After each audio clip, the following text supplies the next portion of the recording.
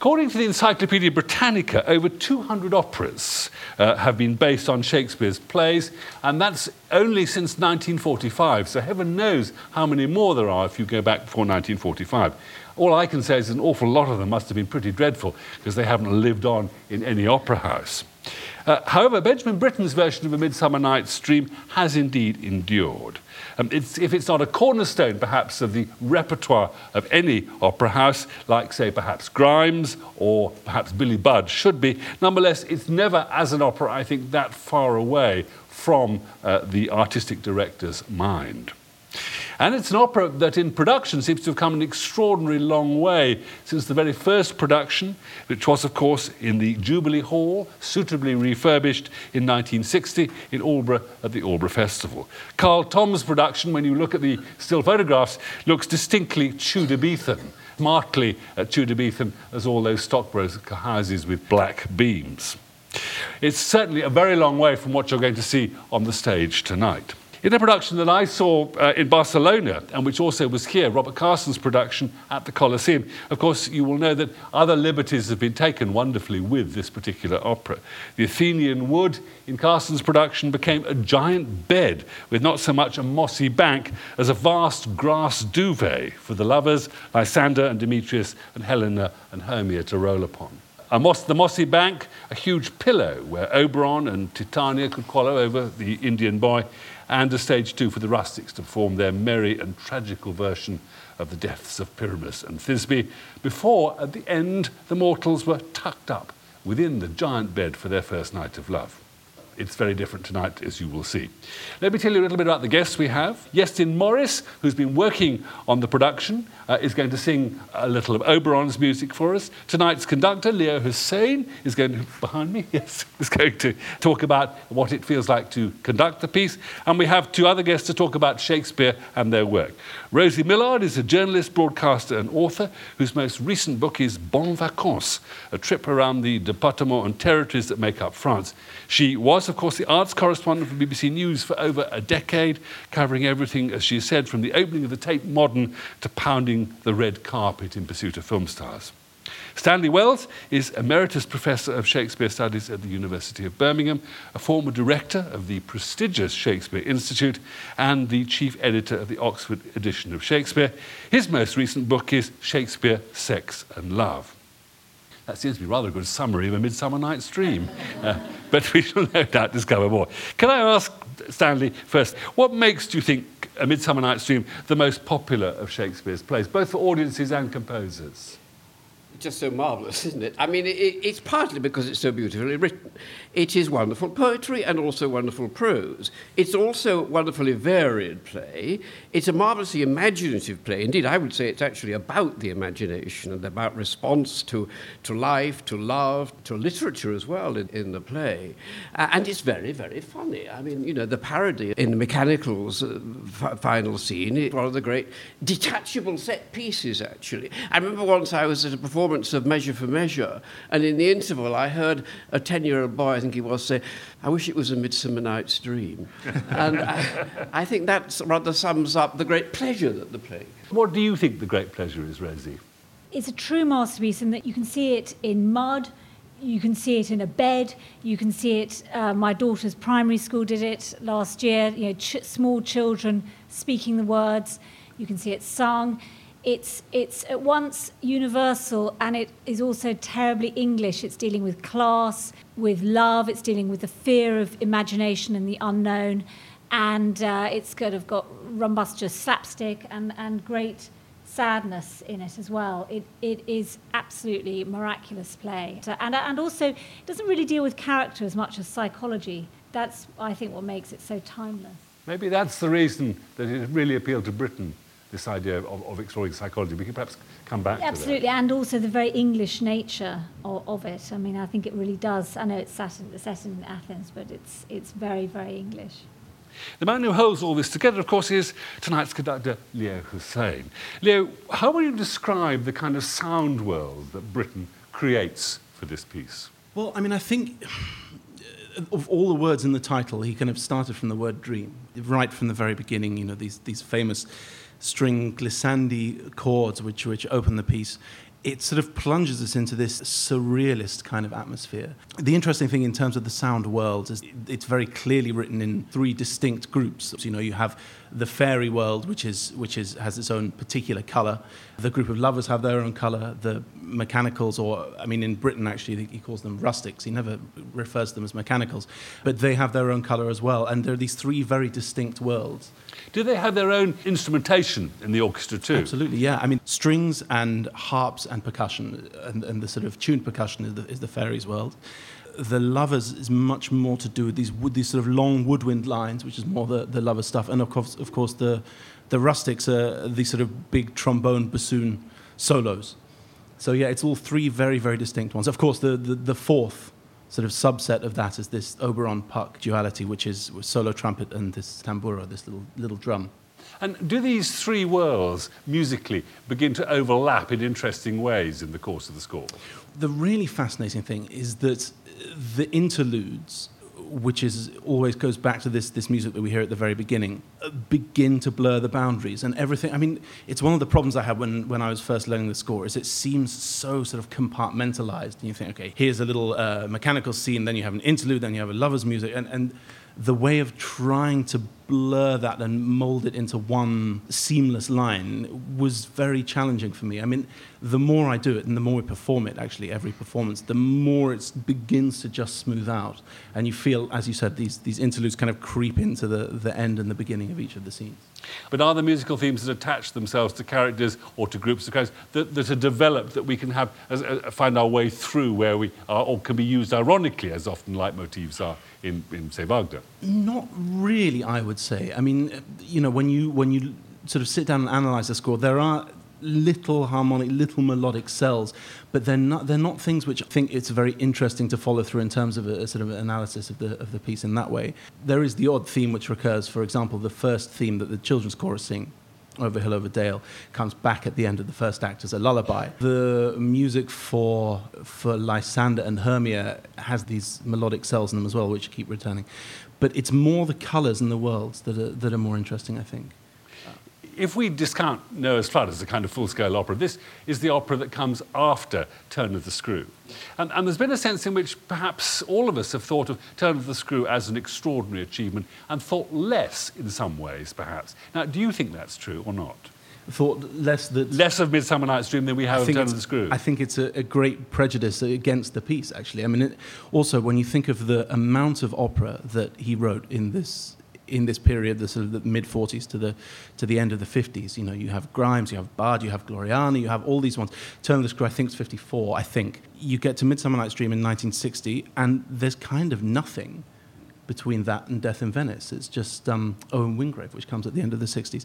So there is a sense, I think, in which Britain felt that he'd kind of written so much opera and so much great opera in this decade. I think it kind of culminates in this piece. And you're right that people think, yes, Turn of the Screw is a masterpiece and Dream isn't. Everyone has their own reasons for that. Personally, I think it's because people treat Midsummer Night's Dream as this slightly camp, provincial English sort of counterpart to Albert Herring, maybe, which I don't think it should be. And I think that's one of the great strengths of this production, is that it doesn't treat it like that. You seem to be suggesting that we should actually see Midsummer Night's Dream almost as a mirror image of the dark, deeply disturbing world of Turn of the Screw. I think it's definitely there. There's no accident that the very first notes we hear in the piece are these double basses, really low double basses on a B and a G. It gives us this slightly sinister, slightly dark world. The most obvious comparison with Turn of the Screw, of course, is this sort of eerie celeste colour which accompanies Oberon, which has very much the sound world of Peter Quint about it, of course. But yeah, I think the piece Midsummer Night's Dream suffers from being seen as light-hearted, whereas in fact it's something a lot more complicated, a lot deeper than that. Well, people always patronise comedy, don't they? Yeah, absolutely, yeah. The coach who worked with the boys who sang the fairies in the first production admittedly got the music rather late, but nonetheless is on record as having said to Britain that it really was fiendishly difficult and he didn't think they could really sing it. In the event, they clearly did. Is it that difficult for the boys? I have to say, I don't think it is that difficult. I think Britain enjoyed challenging the musical faculties of the boys. There's no doubt about that. When you compare it to I mean, some of the other stuff he writes for Boys' Voices, I would say, is much more challenging. I mean, you could think famously of Ceremony of Carols or a couple of these pieces he wrote for the Vienna Boys Choir later on, which I think are probably more challenging. Rhythmically, it's pretty difficult for them. But then Britten's big thing was that he didn't want to bring the sound of a church choir into the theatre. He wanted to bring the playground into a theatre. And this is, again, something which we've worked on a lot, is trying to get these very, very well-trained, very well-disciplined boys to actually sing as though they've just stepped off the playground rather than just come in from choir practice. We need also perhaps to remind ourselves that the most startling thing about this was the casting of Oberon as the countertenor. I mean, we're now so used to this that we forget what an extraordinary invitation it was to Alfred Deller to sing this part. Why do you think Britten chose? Well, he says it's because he wanted this sense of otherness to it. It does give a strange kind of detachment, because one would think, okay, you cast a countertenor as the king of the fairies. It would make the emphasis much more on fairy than on king. But actually, when you listen to it, there's something incredibly powerful about it and something incredibly strong. It does give an eeriness to it. It complements very nicely this sound world that he creates for Oberon in the orchestra. But I think it means that one can be potent without being aggressive or threatening, really. I mean, that's the beauty of a countertenor voice for me. Do you also think it's something about Englishness? After all, he'd first heard Alfred Deller singing Purcell. Britten, we know, along with Tippett, was fascinated by returning to Purcell. Purcell himself may well have sung as a countertenor, we don't know. But do you think there's something about Englishness about this choice? I think that's a difficult question, because I think it's so linked to the culture of how it was at the time. And I am not sure I know enough about the prevailing trends of the late 50s and early 60s that I can comment on it, really. But I think there is this Purcell connection is very interesting. It's noteworthy how often in the score he actually writes the word Purcellian. You know, there are all these notes all over the score saying this rhythm should be in such and such a time, Purcellian style. So I'm sure that was in his mind. Yeah, maybe the sort of old English tradition rather than contemporary English tradition. A last question before we invite the audience to join the conversation. As you stand in front of the orchestra in the Colosseum, what, before you raise your baton to start, what do you know is going to be the big challenge for you in the pit in the course of the evening, and indeed watching the stage? I don't know. That's the beauty of doing opera and live theatres. I have no idea what the challenge is going to be of that particular evening. You know, I'm sure the challenges of this evening will be different to the challenges that there were on Saturday. And I mean, there are specific challenges, of course, in the production, in that you'll see the set is enormous, which means that quite often there's a huge distance between me and whoever's singing on stage, height-wise, as well as just them being far back on the stage. So, I mean, that's a kind of silly, practical consideration. I mean, really, it's responding to the stage, and it's telling the story and the music and making it hold together, which is, it sounds a bit pretentious and a bit airy-fairy, but I can't really put anything better than that, I'm afraid. Let's ask if anyone in the audience. If you'd like to ask Leo a question, please put up your hand. I'll repeat the question because not everybody can hear. So if you'd like to ask a question, please raise your hand. Yes. It's a question really about, I mean, I haven't seen the production. I'm greatly looking forward to it. I've seen the opera a couple of times. And what I've read about it, it does seem very dark, and it does sound as though knowledge of Britten's own biography has been brought to the interpretative choices of the setting and of the atmosphere. And I wonder if we might have some comments on that, please. Yes. Can I repeat the question? The question is that this sounds a dark production, and maybe there is something of Britten's own biography in it. We should, Leo, perhaps be a little careful not to give anything away.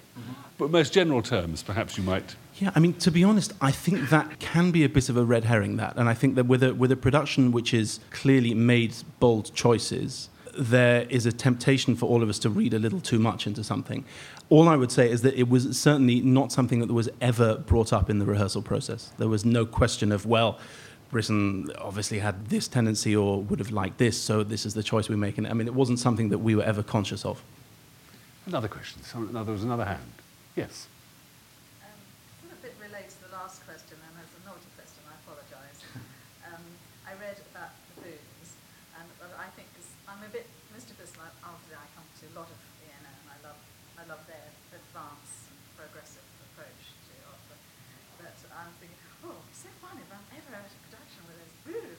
How controversial, how fun, and everything. So that's a bit. How did that happen? How did you cope? And This is a question about booing and how people responded to booing an unusual event at the Colosseum. I don't think it's that unusual, is I it? don't think it's that unusual. I mean, it's certainly more unusual than it is in the German-speaking world, which is where I do most of my work. But actually, I think that it's the first time that I have conducted a production which has provoked that kind of reaction on the first night. Or it's certainly the first time I've heard it on the first night from the stage, anyway. But, I think art... It is not a bad thing for arts to provoke a strong reaction, whichever way. Of course, nobody sets out to displease people, but at the same time, I think when we create art, we have to be honest about what our own view of something is, and we have to present what we think on stage. And I think it's slightly unrealistic to expect or even want to please everybody the whole time, because then I think the job becomes something other than what it should be.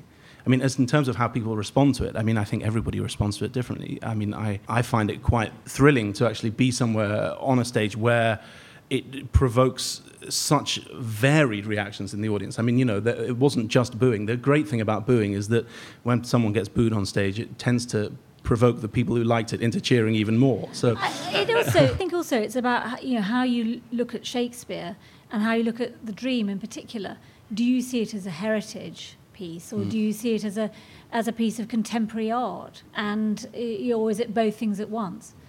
Yeah, I mean, I think we English have a particularly proprietorial feeling over Britain's operas, I think. And but also, when Peter Brook did The Dream in the 60s, the famous white box production, that was so iconoclastic that there are lectures about it now. When you know, Stanley and I have long memories. I suspect of this. Leo, we must let you return to the pit, but thank you very much indeed for being with us here. Thank you very much indeed. And now, ladies and gentlemen, we're going to hear a little music from the opera.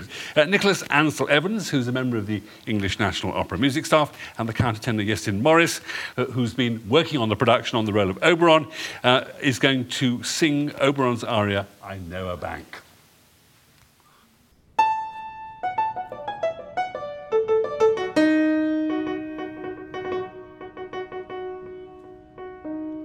Welcome, wanderer, hast thou the flower there?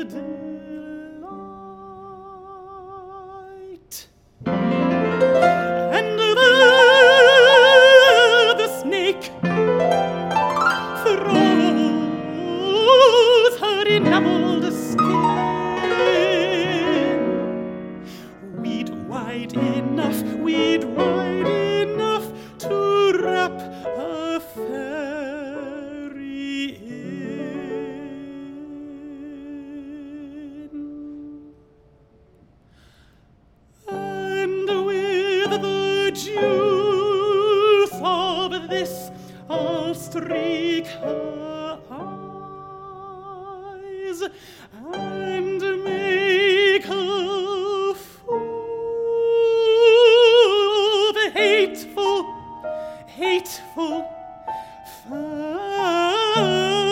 fantasies of fantasies.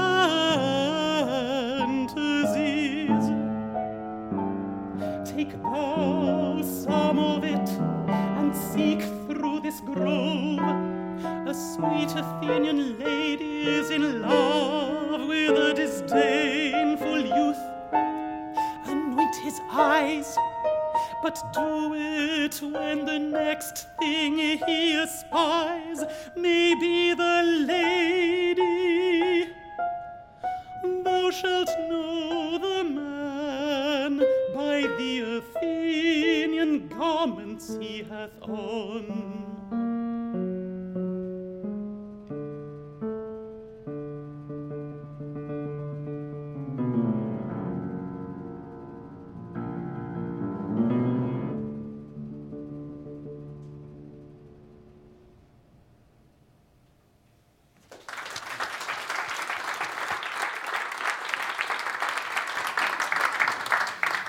Yesterday, I noticed that when I asked Leo Hussein about why Britain might have chosen a countertenor, you were obviously longing to say something. Why do you think? Do you have an idea as to what the choice was determined by? Well, I think certainly through the 50s and 60s, lots of composers, particularly in England, were looking for different sounds, different sound worlds. I think later in the 60s, Tavener, for example, was discovered by the Beatles, doing vast compositions of essentially whale noises, and also other composers were trying to reinvest the sound of the harpsichord into the world of the symphony orchestra and things like that. Tonight, for example, we have a harpsichord in Midsummer Night's Dream. Particularly for Oberon, he wanted something that was, as Leo said, something different. And it was Michael Tippett who, in fact, suggested, well, what you need to do is go down to Canterbury Cathedral and just sit in on Evensong. And then suddenly he discovered that there was homegrown talent from an almost unbroken line of about 500 years of this male alto, which has always been in the cathedral schools since year dot, really. And it was from that he thought, OK, right, fine, that's it. That's where we're going to go with it. Anybody who's expecting Oberon as a kind of traditional figure in any sense in this evening's production is going to be surprised. Who is Oberon in this production? Well, it's very difficult personally to say. You have to, I think you first of all assume that he is the all-powerful, all-seeing, both corporeal and both spiritual being that is always there. And yet then you have to approach that into a very real situation on stage. In this production, he is described to get some parity as a Latin master, and Titania is the music teacher. But I sort of feel that somehow, because he's all, I feel he's more of a senior master or a headmaster or something like that, working within the school, just to get that sense of authority, and yet not being part of everyone else's gang, which you need to sort of get all the nuances of the character, I feel. And also he has perhaps a rather different relationship with Puck. He certainly does in this production. Puck is very much his henchman, which is in the text, but there's a slightly darker substance to that. There's been obviously some corruption of innocence, which this Oberon seems to be fascinated in. So Puck is his dog's body, but plaything, servant, a little bit of everything. And he's sort of got to the stage where his innocence has now been so corrupted, in a sense, that Oberon himself is no longer interested in him, and he's beginning to reject this Puck for a younger model. You sort of trade them in after a while, apparently. And here, of course, is the Great Britain theme, isn't it? Both the ability to corrupt innocence, but also how innocence in itself is corrupting. Yes, absolutely. It's the innocence which is the drug, and it's the innocence which eventually leads everyone to... The loss of innocence which leads people to reject each other. How difficult is the role of Oberon to sing? I mean, what are the challenges that Britain proposes for the artist? Again, it's a difficult answer. It's both quite easy and very, very hard. Because of its origins, because it comes from Britain meeting a countertenor in Canterbury Cathedral, it has a certain range which is not so useful in what we understand as the modern-day countertenor. It's sort of lowish and quite narrow in range. Having said that, I mean, if you've got the low notes, then that's absolutely fine. It's very easy. However, on the page, it's quite important, and contemporary composers take note. What he's not doing, very clearly, is writing for a vocal effect. He certainly wants a new colour, but he is absolutely writing for a singer, and he really wants you to actually sing it. And that goes right from the word go, when Titania and Oberon meet together. On the score, it's got loud, forte, ill met by moonlight, huge duet. The problem is it's in the lower, comfortable middle of the range, and Titania is right at the top, on top A. You can imagine full battle dress, screeching everything. It's wonderful, and so it's a little bit tricky. We should say she loses her coloratura when she falls in love with Bottom. Absolutely. Oh, she certainly does do that. Yes. So actually, the technical difficulties are not to do with getting the notes. It's to do with getting the notes and imbuing with all the information that Britten wants out of them. That is where it gets very difficult. In a range area of the voice where the voice doesn't really sing, you really need to power it through and enjoy different colours and accept all sorts of different range of expression, range of dynamics, and particularly the broad colour palette that he has. Yes, Tim Morris, thank you very much indeed. Thank you very much indeed. The libretto for Britten's opera Midsummer Night's Dream was eventually prepared by Peter Pears, who took the role of flute in the first production, but it's perfectly clear from Britten's own correspondence that the composer himself had a large say in the preparation of the libretto.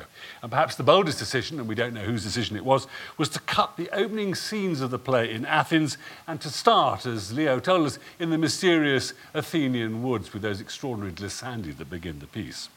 Thereafter, with a handful of changes to the text and some rearranging of the lines, the composer and his companion keep faith with Shakespeare's original text. And as we've said, it's what interested Shakespeare, also interested Britten, the psychology of the characters and indeed the madness of love. Britten wrote that he'd always loved the play, and what was especially exciting about the work were the three groups of characters: the lovers, the rustics as he called them, and the fairies. He also told readers of the Observer newspaper that this was a more relaxed work than its immediate predecessor, The Turn of the Screw. Well, you may have second thoughts about Britten's own judgment after this evening. And a few months after the premiere of the work in the newly refurbished Jubilee Hall, he wrote the composer to a friend, "It was a joy setting those heavenly words." Stanley, can I ask you first, how do you feel that Britten actually sets Shakespeare's play? I think it gets the variety of the play. The play is extraordinarily varied in its textures and its styles. You know, there's a very stylized verse, there's the little framed verse of Puck, often speaking in short lines and in couplets. And, of course, there's the prose, the very robust prose. I mean, the style of the play is very varied. And I think Britten responds to that extraordinarily well. Going back to the countertenor, I mean, I remember hearing Alfredella in 1949, seeing him in University College, before he took up this is the first operatic role, isn't it, written for a countertenor since the 17th century. I think Britten was interested in that partly because he wanted to show the range of high voices.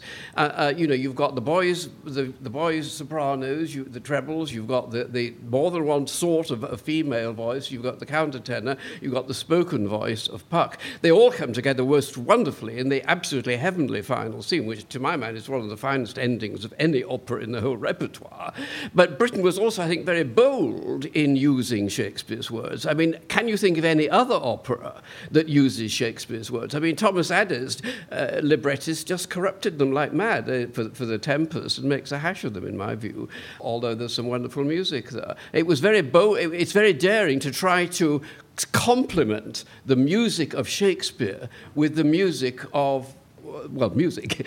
Most of the settings of Shakespeare's words are either not very good or they're of the words that Shakespeare wrote to be set to music, like the songs. Shakespeare, in the plays, the music is usually all there in the language, and the composer hasn't really got much to add. I mean, all right, Vaughan Williams does wonderfully in the Serenade to Music, for example, but most of the best Shakespearean vocal music is the lyrics from the plays, not the dialogue of the plays. Rosie, do you think it was also a brave, courageous decision to literally dispense with the opening scenes in Athens, with the row between Aegeus about his daughter marrying the wrong man?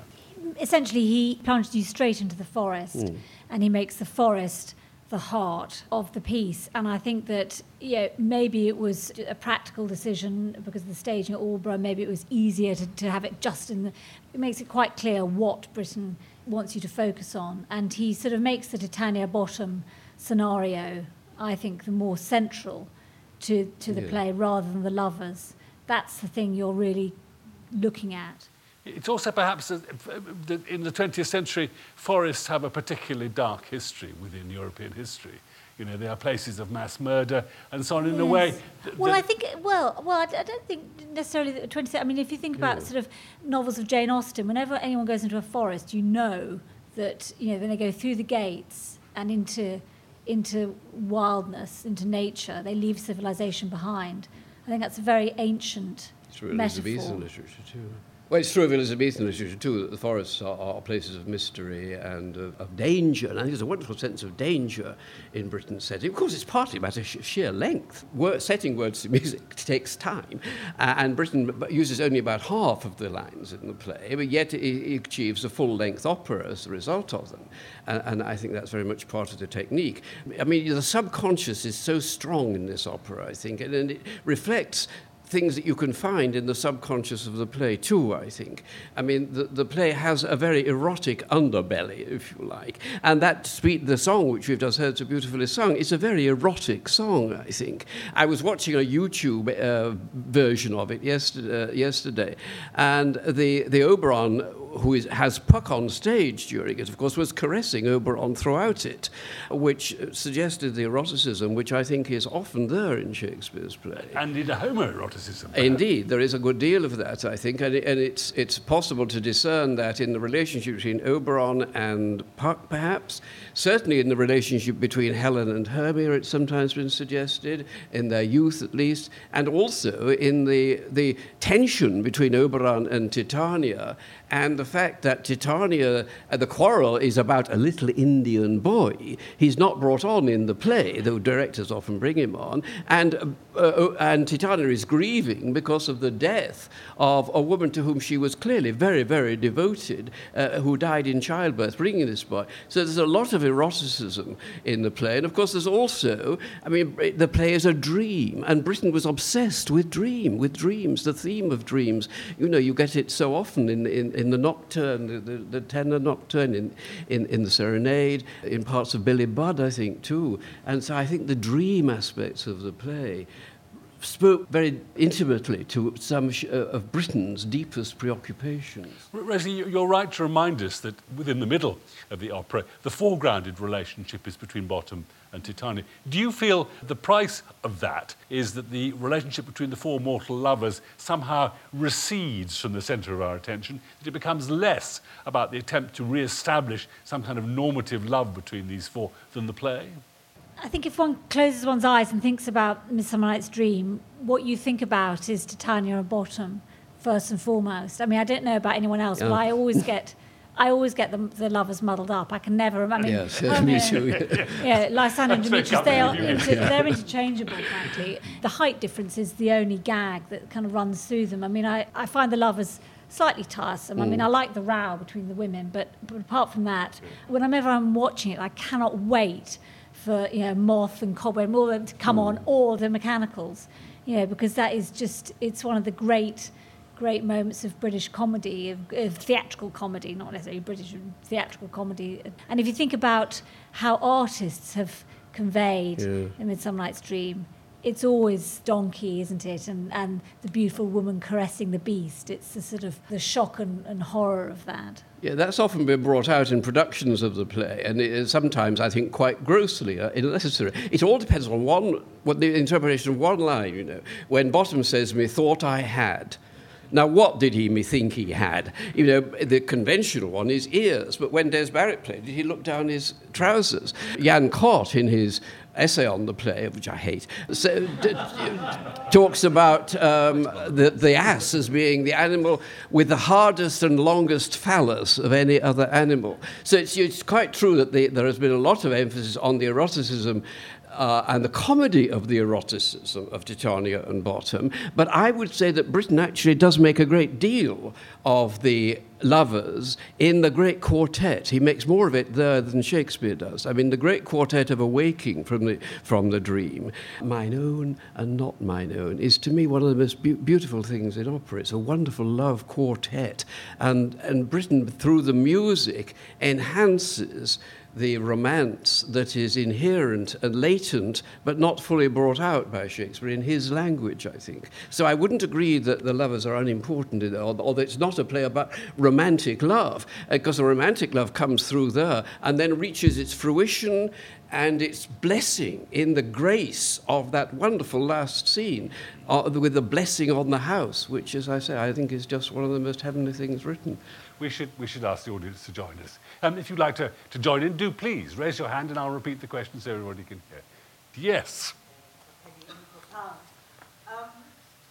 This is the third of the talks, the pre-opera talks that I've been to, and I say talks because although you have conversations, I believe we are inhibited from contributing because quite often we're not perhaps familiar enough with the story, although with this one I think most of us are, but also because you have said in each one, oh, we mustn't give anything away. Well, why not?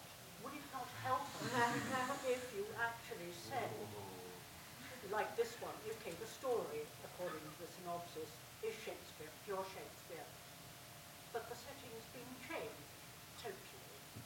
But would it not help us to understand if you actually gave us a little more detail with the other ones as well, where people perhaps are not so familiar with the operas or the stories? Perhaps you could ask the people who don't want to know the result. Yes, it's a question we've talked about at great length.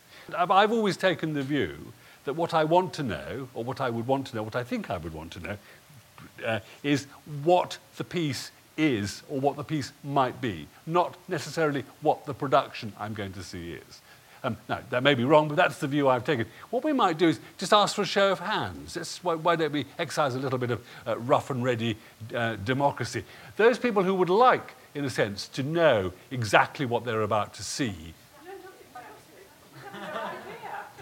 Even after all this talk, we don't really know. The question is, would you like to know what the production is going to be, or would you not? So let's have nots. Well, it's a sort of... It's really... do you want an introduction, or do you want a post-performance discussion? We haven't seen the production. I haven't seen it. So we'd be... They haven't seen it either. No. But what The guests haven't seen it either. Can I just say, because I've been thinking about this, last night I went to see School for Scandal at the Barbican, restoration masterpiece, and one of the problems the critics had with it was that it's done in a very... Has anyone here seen it? Did you like it? I loved it. Yeah, I loved it. I thought it was really completely brilliant. But, okay, well, the critics, similarly, 5-star... But one of the things that the critics have said about it is that, because it's done half in very, very modern clothes, people have Blackberries, people are sort of holding up boards and so on and so forth, and it is all about sort of, gossip and whether you should keep things quiet, super injunctions, this sort of thing. And one of the things the critics said was, we know this play has contemporary meaning, we don't need it shoved down our throats. I think that this is the problem when you have something which is staged in a contemporary way, which I think we can say this is. Do you feel you can do the work for yourself in the audience? You don't need to have it done in modern dress. Would you prefer seeing it done in Shakespearean dress, or indeed in 60s, Tudor Beaton, as Britten did it? Or do you think that the E&O is here to do precisely that, to give a contemporary understanding? Rosie, that is a huge question at the very moment we're talking. But one last word from the man at the back. Hello, I'm Roland. I work here at English National Opera, and it's a question that we ask ourselves very much when we're marketing and thinking about publicising what we do. How much angle we can show, how much of the production, how much of the curtain we can lift prior to the first night. And we absolutely do agonise over it. And the reason is, some people don't want to know, some people don't want to glance. A lot of people just want to be surprised, And from that perspective,